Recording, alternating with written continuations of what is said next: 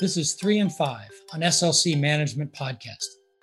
Hi, everybody. Thanks for dialing in to this episode of 3 and 5. This is Steve Peacher. I'm president of SLC Management. I'm really happy to have Randall Malcolm with us today. He's a lead portfolio manager on our Canadian bond desk, managing both the general account at Sun Life, but also portfolios for institutions around Canada. Randall, thank you for taking a few minutes today.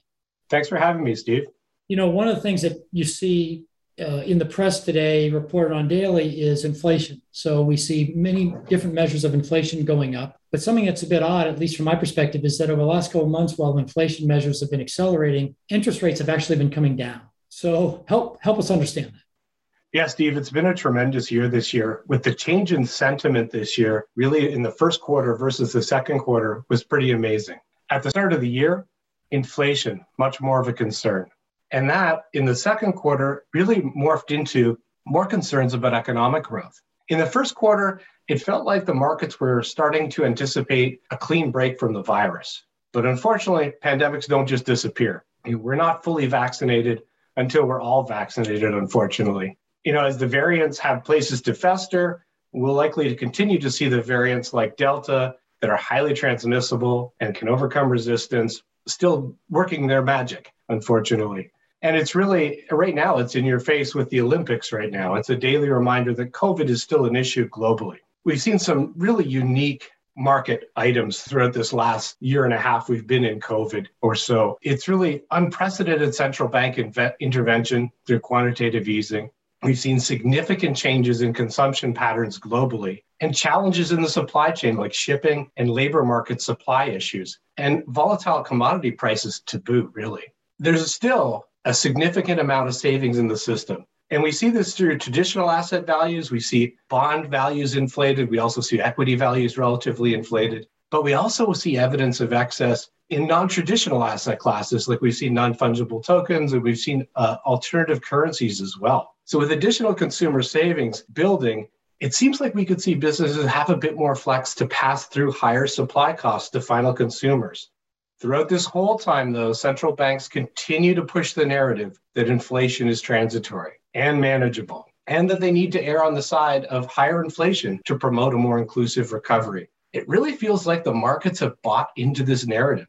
Right now, we see break-even 10-year inflation protection in Canada RRBs at 170. That's actually below the 20-year average of 1.8. It's 55 basis points below the US tips as well. And it's well below current headline inflation. So we are seeing markets really buying into this, the narrative that we have inflation being transitory and very manageable. You know, when you think about interest rates have come down lately, but they are higher than they were at the beginning of the year, which means that the curve, the shape of the curve has steepened. The shape of the interest rate curve is something I know as a bond investor you think a lot about. What are your expectations for the shape of that curve if you look out, say, a year or more from now? I think we think about it in two phases. Right now, we can think about a short-term and a long-term horizon. I mean, we think policy is definitely going to remain accommodative for longer than usual as our central banks seek that inclusive recovery for the first time. We're really starting to see some of the abnormal policies for abnormal times kind of ebbing away as we slowly return to a more normal economy, though. The central banks, the Fed has started talking about decreasing their quantitative easing programs, and the Bank of Canada has already begun this process.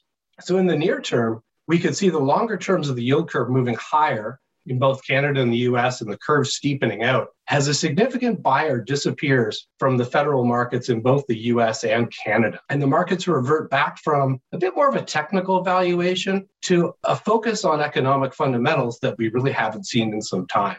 Taper is expected to happen as well in advance of really any central bank overnight rates normalizing. Overnight rates really aren't expected to move until late 2022 or early 2023. When the overnight rates begin to move to more normal levels, the growth should level out a bit as the stimulus moves out of the market, and we should see the yield curve get a little bit flatter at that time. So first, Steve, I think we see it steepening out, mainly driven by the long end, and then we see it flattening out, driven more by the short end.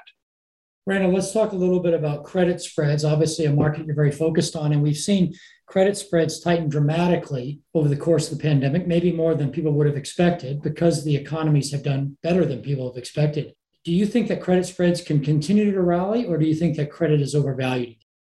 Well, from a global perspective, Steve, US and European credit spreads are very tight by historical standards. Canadian credit may still have some room to tighten, but realistically, when you consider how the credit quality of the North American market has evolved and how the duration has extended, the risk in credit is higher overall. We're at very tight spreads across North America, not even considering the changes in the market. And one of the biggest changes has been the trend in credit quality in the indices. It's been declining overall in terms of ratings as issuers continue to find a more receptive audience for lower rated credits in the lower interest rate environment we've been in for some time now. So investors, as rates go down, investors look more and more to add to their yield as rates fall. While there's still value in individual credits, the risks are certainly skewed to widening spreads. So investors need to be very selective. It's not unusual right now to see corporate credit spreads trading actually tighter than they were in their pre-COVID levels. So one final question, Randall, that has nothing to do with interest rates. I was surprised to find out that you're this conservative bond guy, but you happen to also be an enthusiastic motocross racer. So what everyone wants to know is, how did you get into motocross?